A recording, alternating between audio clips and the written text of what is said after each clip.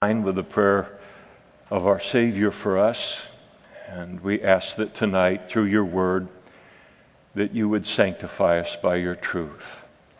Your word is truth. And we pray and ask that just as Jesus' teaching really such an astonishing section of Scripture, and with an astonishing effect 2,000 years ago. And we pray, Lord, that it would have your intended effect upon our lives this evening as well. And we pray for this work of your Spirit in Jesus' name. Amen. Good evening. Please be seated. John's Gospel, chapter 6. As we make our way through the Bible, Genesis to Revelation. And we pick things up in verse 22. And it begins with the words, "on the following day," which ties it to the earlier events of the chapter. Jesus has the day previously fed 5,000 men. We don't know how many women and children with them, but probably a group of people numbering between 10 and 15,000. Fed them with 5 loaves and 2 fish, glutted them, and one of the great miracles of his public ministry. And so that's the context of what has happened. And you might remember that Jesus then sent the disciples to go across the Sea of Galilee, make their way to Capernaum, and he would meet them. And so he sent them off. He walked on water to come to them that evening. And then not everybody that was fed of the 5,000 and however many there were on the previous day, not all of them made the journey home. They stayed where they were, the site of the miracle. They woke up, they intended to find Jesus once again, and found that he was gone. And so when the people who were standing on the other side of the sea saw that there was no other boat there except that one which the disciples had entered, and that Jesus had not entered the boat with his disciples, but his disciples had gone away. However, other boats came from Tiberias to where they were near the place where they ate bread after the Lord had given thanks. And so the boats would crisscross in different angles of the Sea of Galilee, interconnecting the cities in the same way that we might have bus service or rail service or a taxi. And so these were water taxis essentially. And so when they saw that Jesus wasn't there, nor his disciples, they got into the boats. They came to Capernaum with the purpose of seeking Jesus. And when they found him on the other side of the sea, and they did find him in Capernaum, they said to him, "Rabbi, when did you come here?" And so they posed the question then to him. And evidently they'd seen the disciples leave without him, wondered how in the world he got there as well. Jesus ignores the question that they asked, and it's kind of it's basically just saying, "Hey bro, what's going on?" And they're just trying to start up a conversation with him here. And Jesus cuts through everything, the whole dynamic of what is happening here, and he then poses the question to them that they ought to have asked of him. And he's going to really refine their motives for why it is that they've come across the Sea of Galilee now to find him. He said, "Verily, verily, I say to you, that you seek me not because you saw the signs, but because you ate the loaves and were filled. You're here not because of the implications of the miracle that I did." And the implication of the miracles that I did is that I am the promised Jewish Messiah, and I am indeed the Son of God, as I've been claiming myself to be. But that truth, that knowledge of me, is not what has caused you to seek me. What you want and what you were concerned about is that your meal ticket left. And you want your belly filled another time, and for me to do that miracle for them. Their motivation was completely carnal in following Jesus here and in seeking him. Had nothing to do with who he was principally in his character, in his nature, what the miracle indicated related to him. They just wanted to eat again. They wanted a Messiah that would feed them, and basically one that would let them live the life that they wanted to live and then keep them fed and clothed. And so he makes very, very clear what their motivation is here. Now, it's good to ask ourselves tonight as we look at this in the privacy of our own heart and ask, what is our motive for following Christ? There is a motive. Everybody has a motive. But what is the supreme motive in our following Him? Now, the correct answer, the correct motivation is given to us at the end of the chapter. And at the end of the chapter, Peter is going to say to Jesus, "Where would we go, for you have the words of everlasting life? And we have come to believe that you are the Messiah and the Son of God." The motive that can stand up through the thick and thin of life, the motive that honors God in following Him, is the recognition of who He is, the promised Messiah, the promised Savior of the world, and the very Son of God, and that He is the lone source of spiritual truth. And if we were to walk away from Him, we would walk away from all spiritual truth in this world. And so that's the proper motive. Their motive is way, way down below that. They're not interested in that at all. All they're interested in is that He would be someone who would meet their physical needs. So I think about the religious environment, or how all the different ways that Christianity is represented within the culture. And I think that in this vein, it certainly is a warning to any leaders that would cultivate in God's people a motivation for following Him that is carnal, that is based upon a full stomach and that kind of thing, rather than in who He is. He's the source of truth, and He deserves this from us.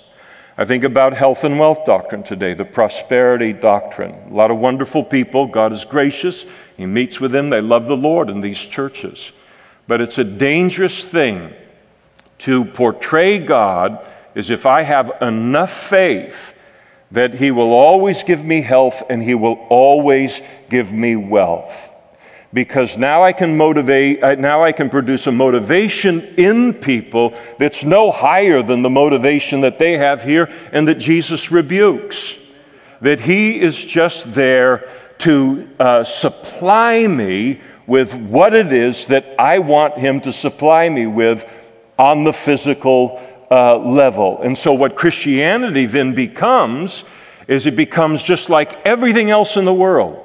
It essentially becomes the worship of self continuing in my life under the guise of worshiping God. And so this kind of thing is always been prevalent. And so Jesus tests our motives today. Some people follow Jesus for the pickles that He can get us out of. But if He doesn't get us out of the mess we find ourselves in the way that we determine He should, bye. We're gone. And these disciples will be gone before all is said and done.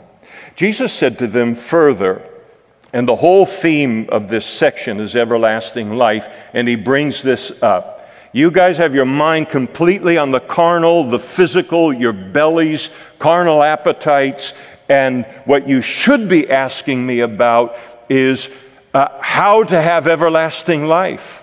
How it is that I supply everlasting life to mankind and will do so to you. And so He said, do not labor for food which perishes, but for the food which endures to everlasting life, which the Son of Man will give to you because God the Father has set his seal upon him. You shouldn't be asking me about food that perishes. That shouldn't be at the front of your mind. What you should be thinking about, again, the implication of the miracle is, wow, if a guy can do what he has done, let's ask him what his view is on everlasting life and how to receive it, to raise their minds to a spiritual level. So they listened to this, and they said to him, then, what shall we do that we may do the works of God? And so the question that they pose of him here is, all right, in terms of everlasting life, they're operating under the idea, and it's a common mistaken idea, and that is in terms of everlasting life, that somehow it is based upon our doing. And so, all right, you're a rabbi, you've done a miracle, you're talking about everlasting life, so what do you say that we need to do in order to do the works of God and have this everlasting life that you're talking about? And of course, everlasting life is not received on the basis of doing, but that was the teaching of the day, and it is the idea that fills our country today. Yes, the average person, why are you going, if you think you're going to heaven, why do you think you're going to heaven? And it's, well, I'm better than my neighbor. I've done a little more good in my life than bad, and it's always this works kind of thing. And then Jesus answered their question here, and he said to them, this is the work of God, that you believe in him whom he sent. And so this is how everlasting life is gained, by believing in him, that is Jesus, whom he, that is the Father, has sent. And so here comes this whole discussion now on everlasting life. And so no one gets to heaven, Jesus says, on the basis of our own good works. Everlasting life is received by simply trusting in the Savior that God has provided to the world. And that Savior is Jesus. The only good work, so to speak, that a sinner can do is to confess our sin to God, ask for his forgiveness, and put our faith in his Son. And so this is the work of God, that you believe in him whom he has sent. Now, it's interesting, this work that Jesus talks about here. This is the work of God. It's the Greek word ergo, and it actually means work, and it actually means to do something. Now, Jesus is not saying that our putting our faith in him for salvation is some kind of a work that is added to his finished work upon the cross for salvation. But it does make the distinction that in order to be saved, there must be a moment in time in our life where we deliberately and purposely put our faith in Jesus Christ. I trust in you as the solution to my sin problem. I trust in you for the forgiveness of my sins. I trust in you as heaven's Savior so that I might have everlasting life. In other words, it's more than just believing that Jesus is the Son of God, believing that he provides salvation, keeping this as a pleasant thought in my mind. There's actually a commitment being made here that does not constitute a work that gets added to the salvation, but it's more than just something tumbling around in my mind. It's something that I need to do in the course of my life, and that something is to believe in him whom he has sent. And therefore they said to him, what sign will you perform that we may see it and believe you? What work will you do? And so they again come back to signs, and continually the Jewish people, these are Jews, they were asking Jesus for miracles as an evidence of the fact that he should be believed as the Messiah, claims to be the Messiah, and to be the Son of God. And so what kind of a miracle are you going to do here to prove? Now, they had a miracle the day before. If miracles alone was a foundation for faith, then they would have believed at least overnight. Jesus, sometimes in the Gospel according to John, it's a little hard to follow how far along he is in his ministry. It's estimated that Jesus is about at year 2.5 of his 3.5-year ministry. That means the whole land of Israel is filled with formerly blind people seeing, formerly lame people walking, people that were dead now being raised to life, lepers being cleansed of their leprosy. If a miracle was going to save anyone, in and of itself, Jesus had provided plenty of miracles as a foundation for his claims. And so he speaks to them here, and as they ask him, what additional miracle will you do? And then if you're open to suggestions, our fathers ate manna in the desert, as it is written, he gave them bread from heaven to eat. And so they're talking about Moses. These people, this group is an interesting group. So what miracle are you going to do for us? And if you're open to suggestions, we like that bread coming from heaven thing. They want to be fed again. So they're going to try and spiritualize it, and they bring up the fact that they're fathers, and really they're talking about Moses, and Jesus is going to correct them on that and clarify it. Moses, he gave us bread from heaven, talking about the 40 years in the wilderness when God fed them with the manna. So you say you're greater than Moses, so let's top it and let's repeat the miracle of yesterday. And Jesus said to them, verily, verily, I say to you, Moses did not give you the bread from heaven. So don't be Moses could have no more brought one single cornflake of manna from heaven in and of himself. God's the one that gave you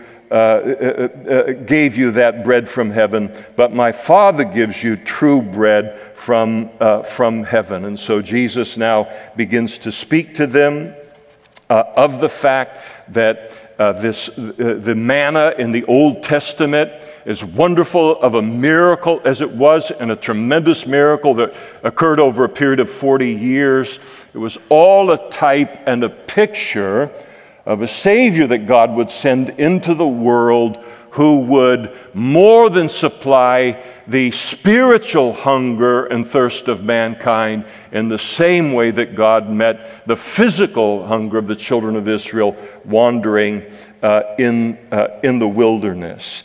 And so it is my Father who then gives you the true bread from heaven, bread that is spiritual bread unto everlasting life. For the bread of God is He, speaking of Jesus, who comes down from heaven and gives life to the world.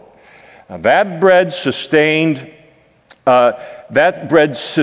physical life, and then only did so temporarily. That manna in the Old Testament, Jesus is saying, now I'm talking about a bread, speaking of Himself, that comes to satisfy not only the spiritual hungers of mankind, but then is able to give everlasting life to the partaker of that bread, the partaker of Him. And then they said to Him, Lord, give us this bread always. And so they're interested in it. Their mind is still thinking about the fact that, thinking about physical bread. Okay, whatever you're talking about, let's get those loaves and fishes going again. And Jesus said to them, I am the bread of life. He who comes to me shall never hunger, and he who believes in me shall never thirst. But I said to you that you have seen me, and yet you do not believe. And so he speaks to them here about the fact that he is the satisfaction for the spiritual need within mankind, and their refusal to accept him as that. So we live in a country today that is probably literally hell-bent on running away from God, the God of the Bible, and from his word and from his commandments and so forth. I don't know that it's just a loud minority within the country, or it's much deeper than that. I suspect it's much deeper than that. But God has called us to serve him in this country at this time, in this season, in this nation's history, and it is in the middle of a spiritual decline. And you see the terrible, terrible price that our country is paying for a move away from God. The consequences are always enormous that it is paid. And you look at the statistics that are out there today. They talk about the number of people that are dealing with depression. I mean, epidemic kind of levels. The epidemic level of suicides within our country. The drug addiction that is just simply everywhere. And but you cannot tell generations of people that there is no God and there is no ultimate truth, except you're going to end up exactly here. Because now you have removed from generations of people the idea that there is any ultimate meaning and purpose to life. And now you indoctrinate them into the fact that there is no ultimate meaning, there is no ultimate purpose. Where are they going to go? And then at the same time, you work to remove God and them coming into contact with God everywhere that you can within the culture. And it's a horrible, horrible thing that's being done, and it's why we're here, to let people know that Jesus is the one who satisfies the spiritual hunger and the spiritual thirst, and he's the only one that can do it. And so in one sense, it's an absolute tragedy, so unnecessary, that is going on around us. But I'll tell you, the fields white unto harvest are being prepared for the message, and are prepared for the message of what it is that Jesus is willing to do. You look at our culture, and you see the suicides rate and the drug addiction and all these kind of things and that are happening. And when you look around, I mentioned it 2 or 3 weeks ago, I think, on the Sunday morning. But if I walk through the mall or I walk anywhere, it's just like, where's the joy? Where's the joy? I mean, Americans used to be known for joy.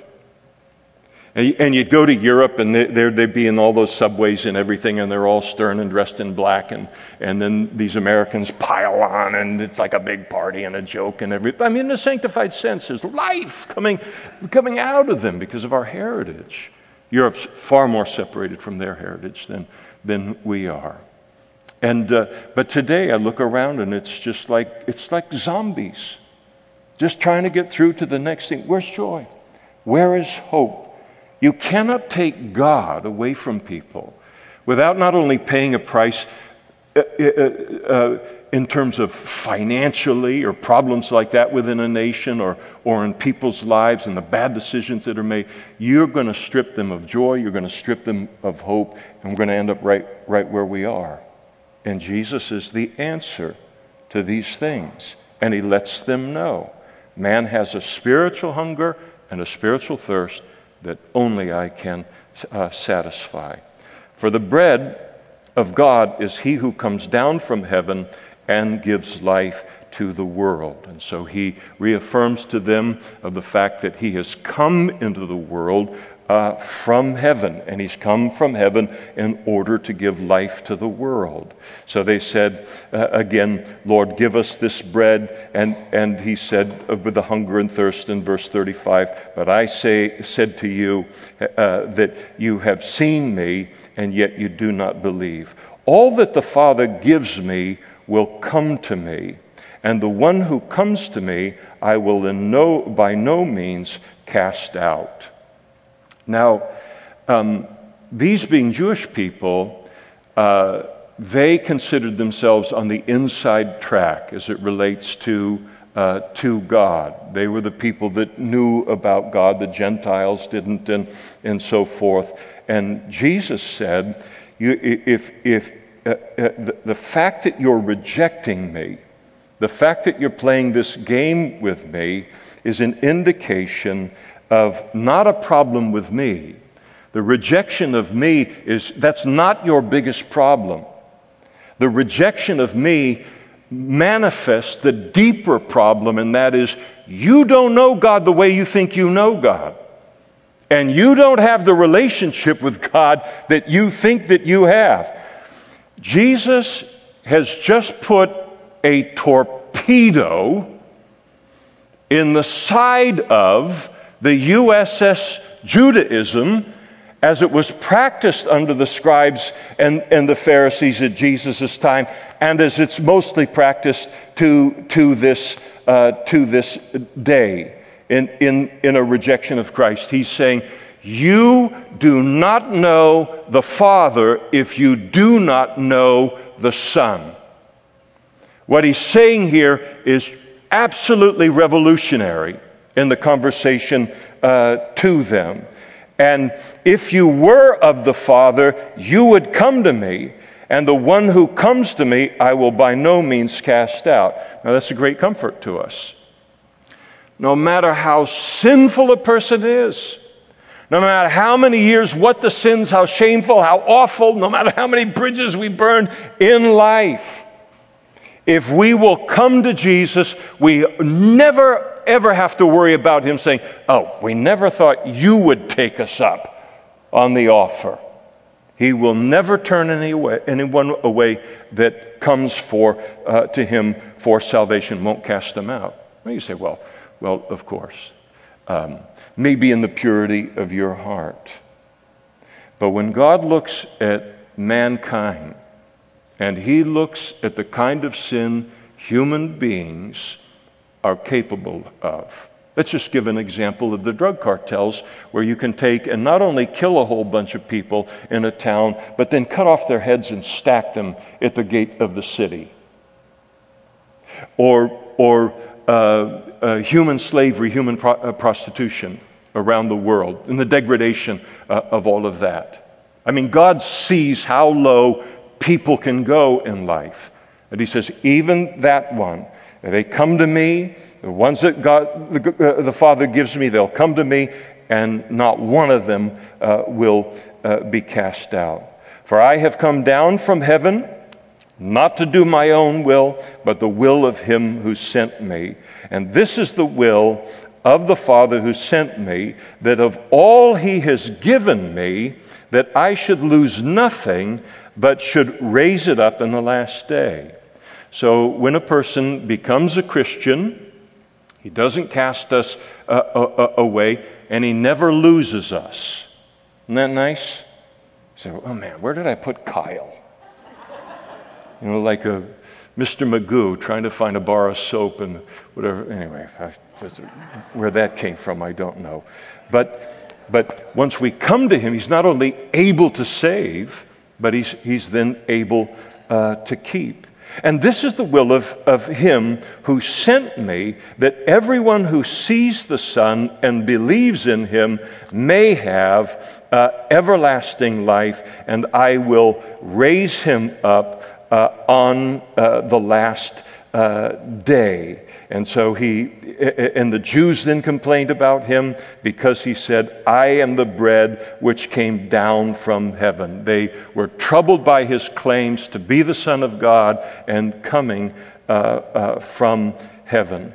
It is interesting that when we talk about Reformed theology or election, let's put it that way, election, God's election involved in salvation, and then human responsibility, our responsibility to choose God, and a little bit of the mystery related to all of that. It is interesting in verses 37 through 40 to notice that Jesus is all over the map on it.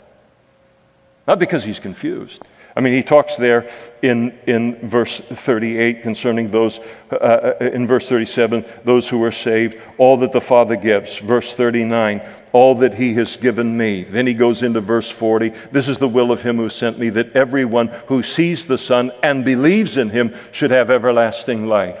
So if you ever have trouble in reading the Scriptures and understanding the overlap and the whatever between in salvation of God's election and of our human responsibility, Jesus doesn't tie all of this down and get down into the technicalities with a scalpel and all. Both of them are true. And he communicates both of them as true. God elects, we have a responsibility to believe. And then again in verse 41, they complain about his claim to a heavenly origin. And they said, is this not Jesus, the son of Joseph, whose father and mother we know? How is it that he says, I have come down from heaven? And so they thought that they knew Jesus. They thought that they knew him well. All right, we know he's the son of Joseph and Nazareth and his mother. We know all of those people. How in the world can this guy with these parents that we know say that he's come down from heaven? Well, clearly they didn't know as much about Jesus as they thought. Jesus is not the son of Joseph. He's the son of Mary. But he was a miracle of his conception, a miracle of the Holy Spirit. Joseph had no part in it. It is funny how many people think that they are completely familiar with Jesus and then reject him on the basis of that supposed familiarity, and they know nothing about him. You can spend your whole childhood in church, and depending on the church that you're in, not know anything about him. And then reject him, not on the basis of something that is solid, but on the basis of a supposed familiarity that we have. And this is the thing that they're struggling with here. And Jesus had an answer to them. And he said to them, do not murmur among yourselves. We're having a conversation, so speak up and let's continue the conversation. No one can come to me unless the Father who sent me draws him, and I will raise him up at the last day. All it is written in the prophets, and they shall be taught by God. Therefore, everyone who has heard and learned from the Father comes to me. Again, the torpedo, once again. If you knew the Father at all, much less how well you think you know the Father, we would not be having this discussion. You would not be resisting me on this. You would become my disciples immediately. Again, you think I'm your problem. Your problem is your relationship with God. And not that anyone has seen the Father, except he who is from God, he has seen the Father. He said, I can speak authoritatively concerning the Father in a way that you never could, because I come from the Father and I've seen the Father. Who can represent someone better than being an eyewitness of the Father as Jesus was? So they're pushing back at him, and he's not budging, not 1 inch in terms of who and what he is. And verily, verily, I say to you that he who believes in me has everlasting life. That's as clear as John 3:16. He just brings the offer in front of them one more time. Salvation, a relationship with God, is on the basis of faith or a trusting in Jesus for that everlasting life. He said, I'm the bread of life, and your fathers ate the manna in the wilderness, and they're dead. You want physical bread from me? You want another meal from me? But it's not the answer to your life. I can feed you every day from 5 loaves and 2 fishes, and you're still going to die. It will not solve your greatest problem, and that is how to get into heaven after this life, how to have everlasting life. Yes, the manna was a great miracle. Jesus is not minimizing it, not one single bit. But it's nothing like the miracle that Jesus offers mankind in order to partake of him and be saved. And this is the bread, speaking of himself, which comes down from heaven, that one may eat of it and not die. I am the living bread which came down from heaven. If anyone eats of this bread, he will live forever. And the bread that I shall give is my flesh, which I shall give for the life of the world.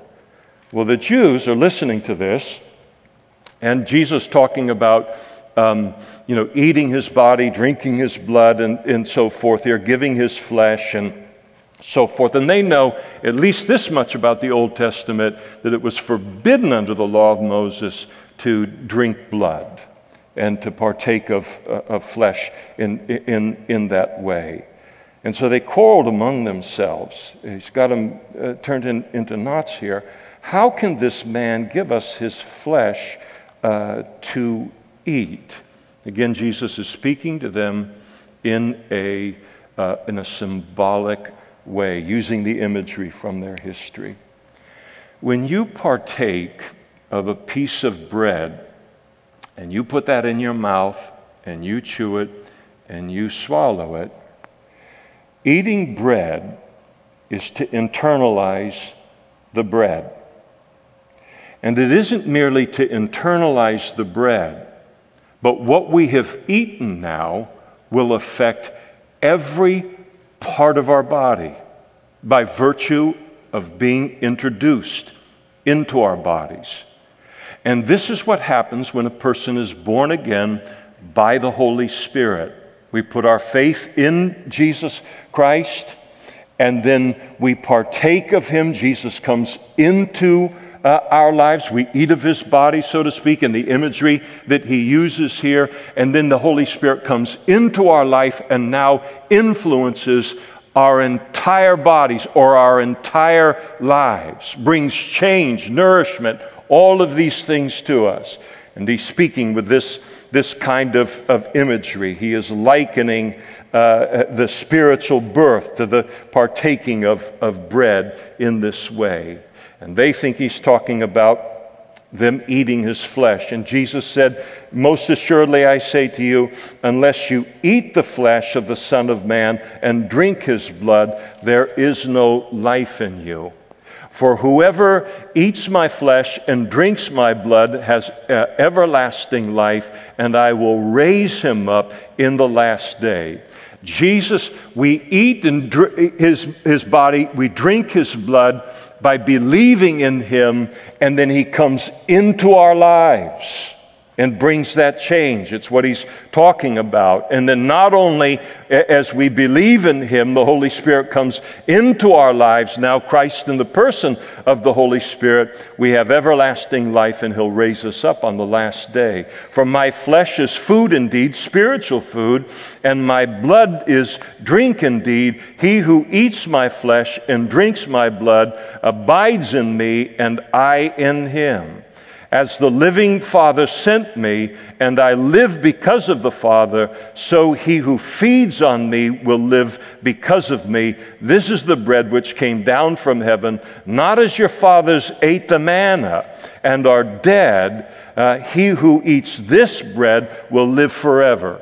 I'm offering you a greater miracle to occur in your life than the 40-year miracle that God the Father did for the children of Israel in the wilderness, which they are calling upon Jesus to reenact as kind of the greatest thing that God can do in a human life, and that is to satisfy our physical appetites. He said, no, there's something way, way bigger and better than that, and that is to be born again, have me come into your life like bread and like blood, and then be born again by the Holy Spirit, and your life changed. My life coming into your life. And these things he said in the synagogue as he taught in Capernaum. And so it really remarkable what it is that he has declared to them. And therefore, many of his disciples, when they heard what he was saying here, they said, "This is a hard saying. Who can understand it?" And so they looked at what he was saying here, and their response was, "This is hard." And not so much that what he was saying was hard to understand as it was hard to accept. They understood what he was saying about himself and about salvation. They just didn't want to accept it. So when they say, "Who can understand it?" that word understand means to hear with appreciation or to hear with acceptance. So they have their own ideas about what the Messiah is going to be and what he's going to do, and Jesus is not fitting into their mold. We just wanted a Messiah that would keep us fed and clothed and a roof over our head, and then just allow us to live life however we want, without making any spiritual demands upon us. So they had a choice to either hold on to their views of the Messiah or to reorient their views to the Messiah himself, to Jesus, as he has spoken to them. And when Jesus knew in himself that the disciples complained, this group that had been fed the day before complained about this, he said to them, "Does this offend you?" And so he knew that what he had said to them was an offense to them, and so he confronts them related to that. Now it is important, they're described here as being disciples. And disciple, the term disciple is used in a variety of ways in the New Testament. Disciples refer to, like the apostles, they refer to somebody who is deeply and committed to being a follower of Jesus Christ, a disciple. But a disciple was a learner. It also referred to people who had never made that commitment, but they wanted to learn about Jesus. It would be kind of like the person who doesn't know Jesus, but they come into a church because they want to know more about God and know more about Him through the Bible. So in a sense, they're a disciple, but they haven't been born again. See here, they're referred to as disciples, but they're not born again. That's the whole issue that's going on here. And so these people are not born again at all here, but they are following him in however carnal the motivation here is on their part. And so, does this offend you?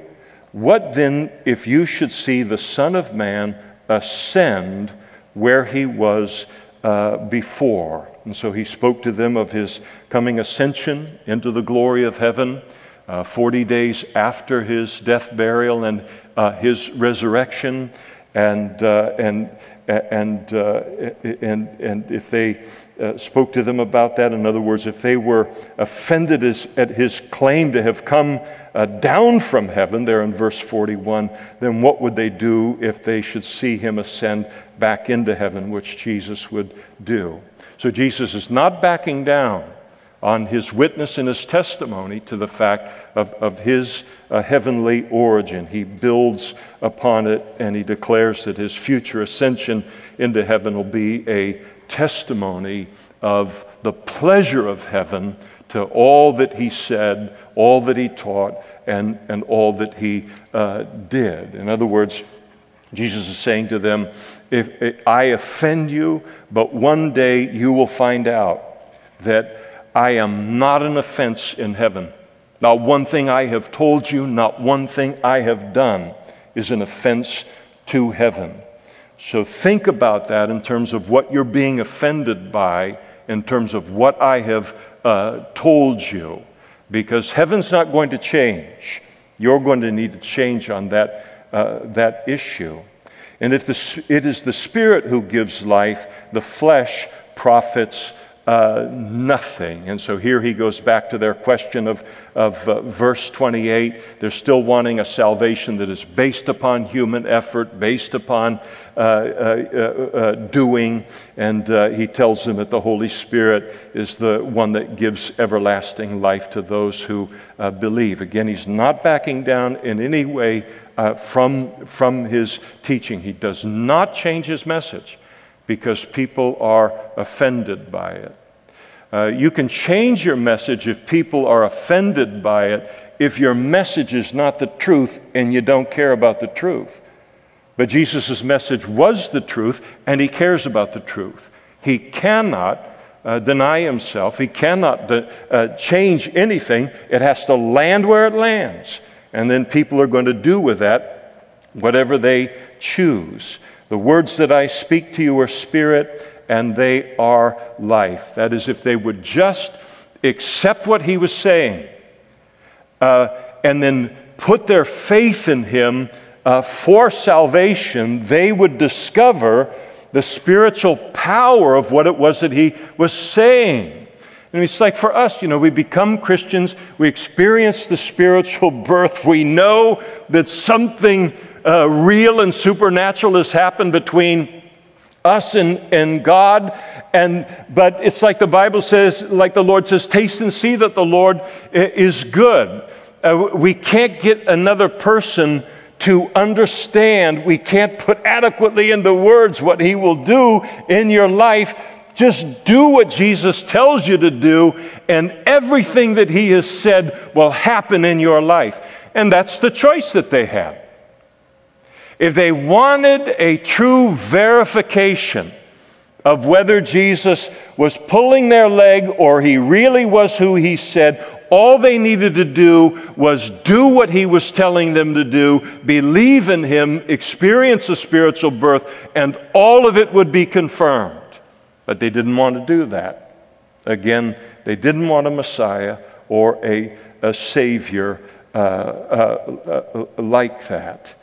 And then in verse 64, and there are some of you who do not believe. And so this is an issue of the will. For Jesus knew from the beginning who they were who did not believe and who would betray him.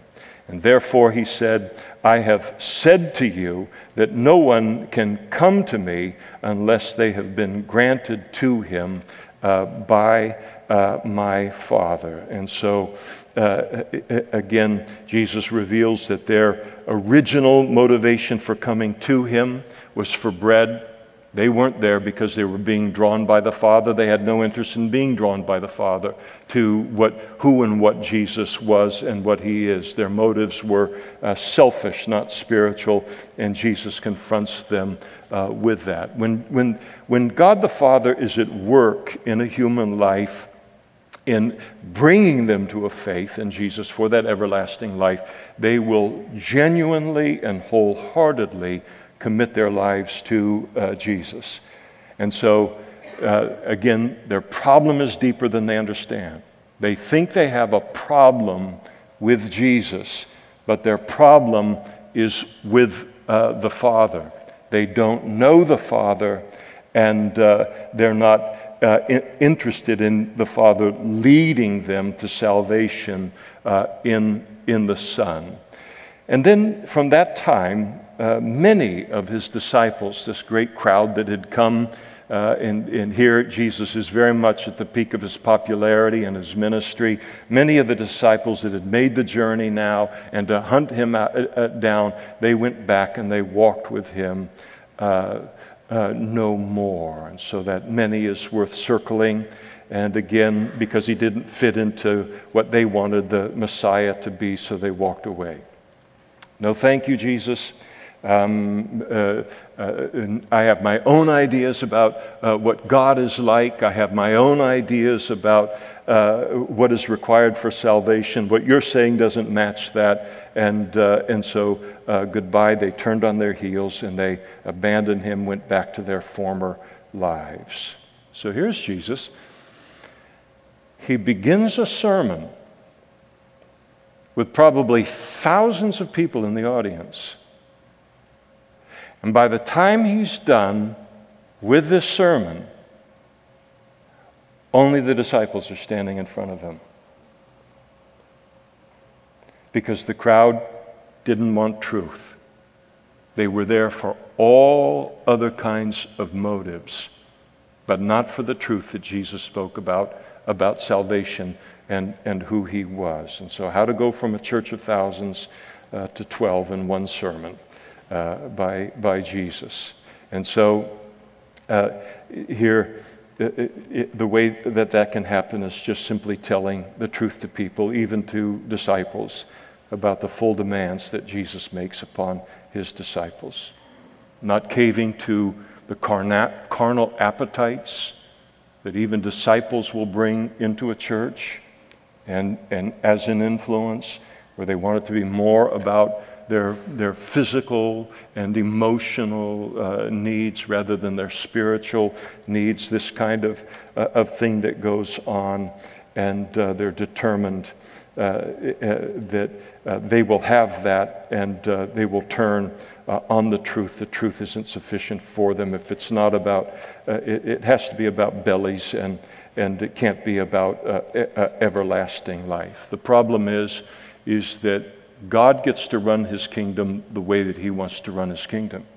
And he gets to run a church the way that he wants to run a church. It is so easy for a church to be overrun by carnality. And that is when there starts to be the caving related to the truth, these fundamentals related to Christ and salvation, to accommodate all of these varied views of people, of this mixed multitude, and you might as well set the church on fire in terms of the difficulty that will be for turning that particular group back. Jesus wasn't going to allow that to get any kind of traction at all here.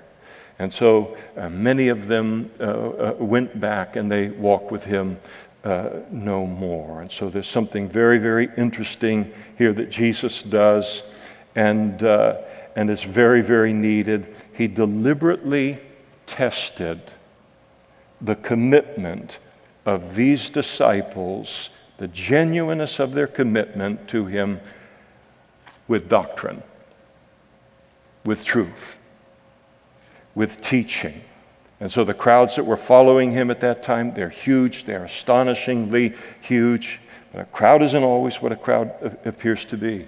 Some were following him for miracles, some were following him for food, some were following him for deliverance from demon possession, some of them just for the excitement and all of these things. And as soon as he began to lay down doctrine, as soon as he begins to teach absolute truths about who he is and what he's come to do, talking about his heavenly origin, talking about the fact that salvation is found in him and him alone, talking about his deity, talking about sanctification, the demands of the Christian life, the life that God calls us to, and his words cut right through that crowd and divided the false disciples from the true disciples. And as we'll see in just a moment, the true, those who came to Christ because God the Father had drawn them, those who had come for those kind of reasons, that they stayed. But the false, all of these other motives, all of this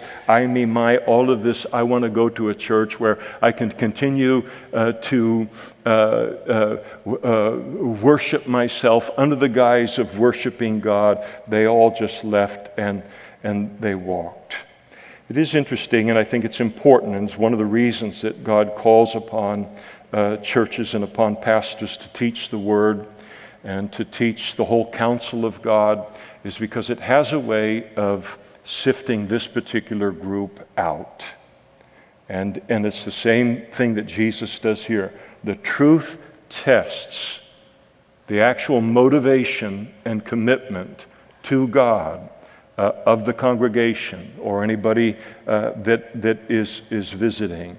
And so here's these Christians that only want things, want all of this on their terms, and the doctrine exposed them to be false disciples, and they abandoned him.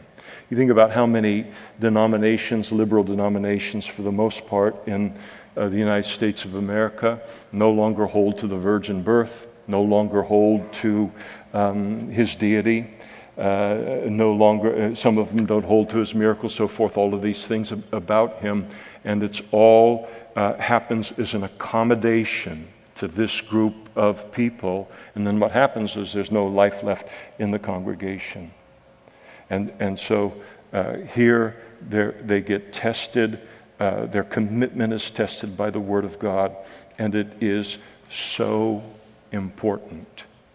Just a couple of weeks ago, we were talking about, on Sunday morning in the book of Revelation, talking about Gehenna. Now, you sit where you sit, and you look at me during the sermon, more or less. But I'm not blind up here. I see you as well as you can see me. And I see the reaction in the congregation. I see the heads go down. You teach on the fact that Jesus is the way, the truth, and the life, and that no man comes to the Father by me. And you see the heads go down. You see Christians get antsy in their seat. You see people get up and walk out. And what is happening is the commitment to Christ is being tested by the truth. And that is going on all of the time. And it needs to be. Is there anything that the Bible teaches about Jesus or any truth in the Bible that you don't accept? That you have fashioned, well, I like most of what he says, but on this issue, in terms of the fact that he is the Son of God, I've got my own ideas. You don't get to do that. Nobody gets to do that. What it does is, if I've gone in that direction, then the Word of God has tested my motives for why I follow God and found them wanting. That I want God as long as He's not this and as long as He is this. Well, who's God in the relationship? Well, I'm God in the relationship. And so that testing is always going on. And it's always dividing and separating, and it's important that it does.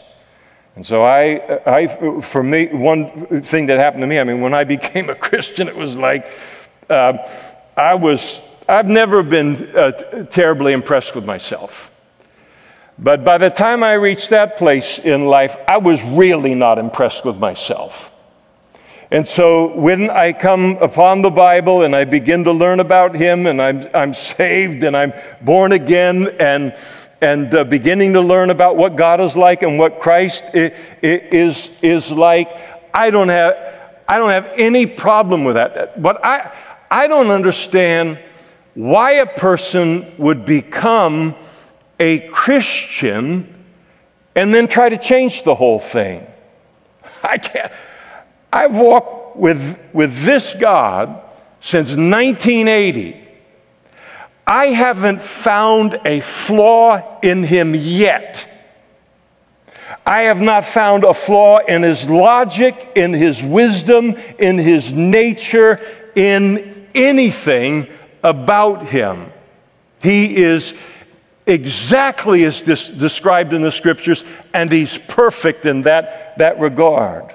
And so, doctrine tests us, and it's always separating, and it's always dividing the true disciple from the false disciple.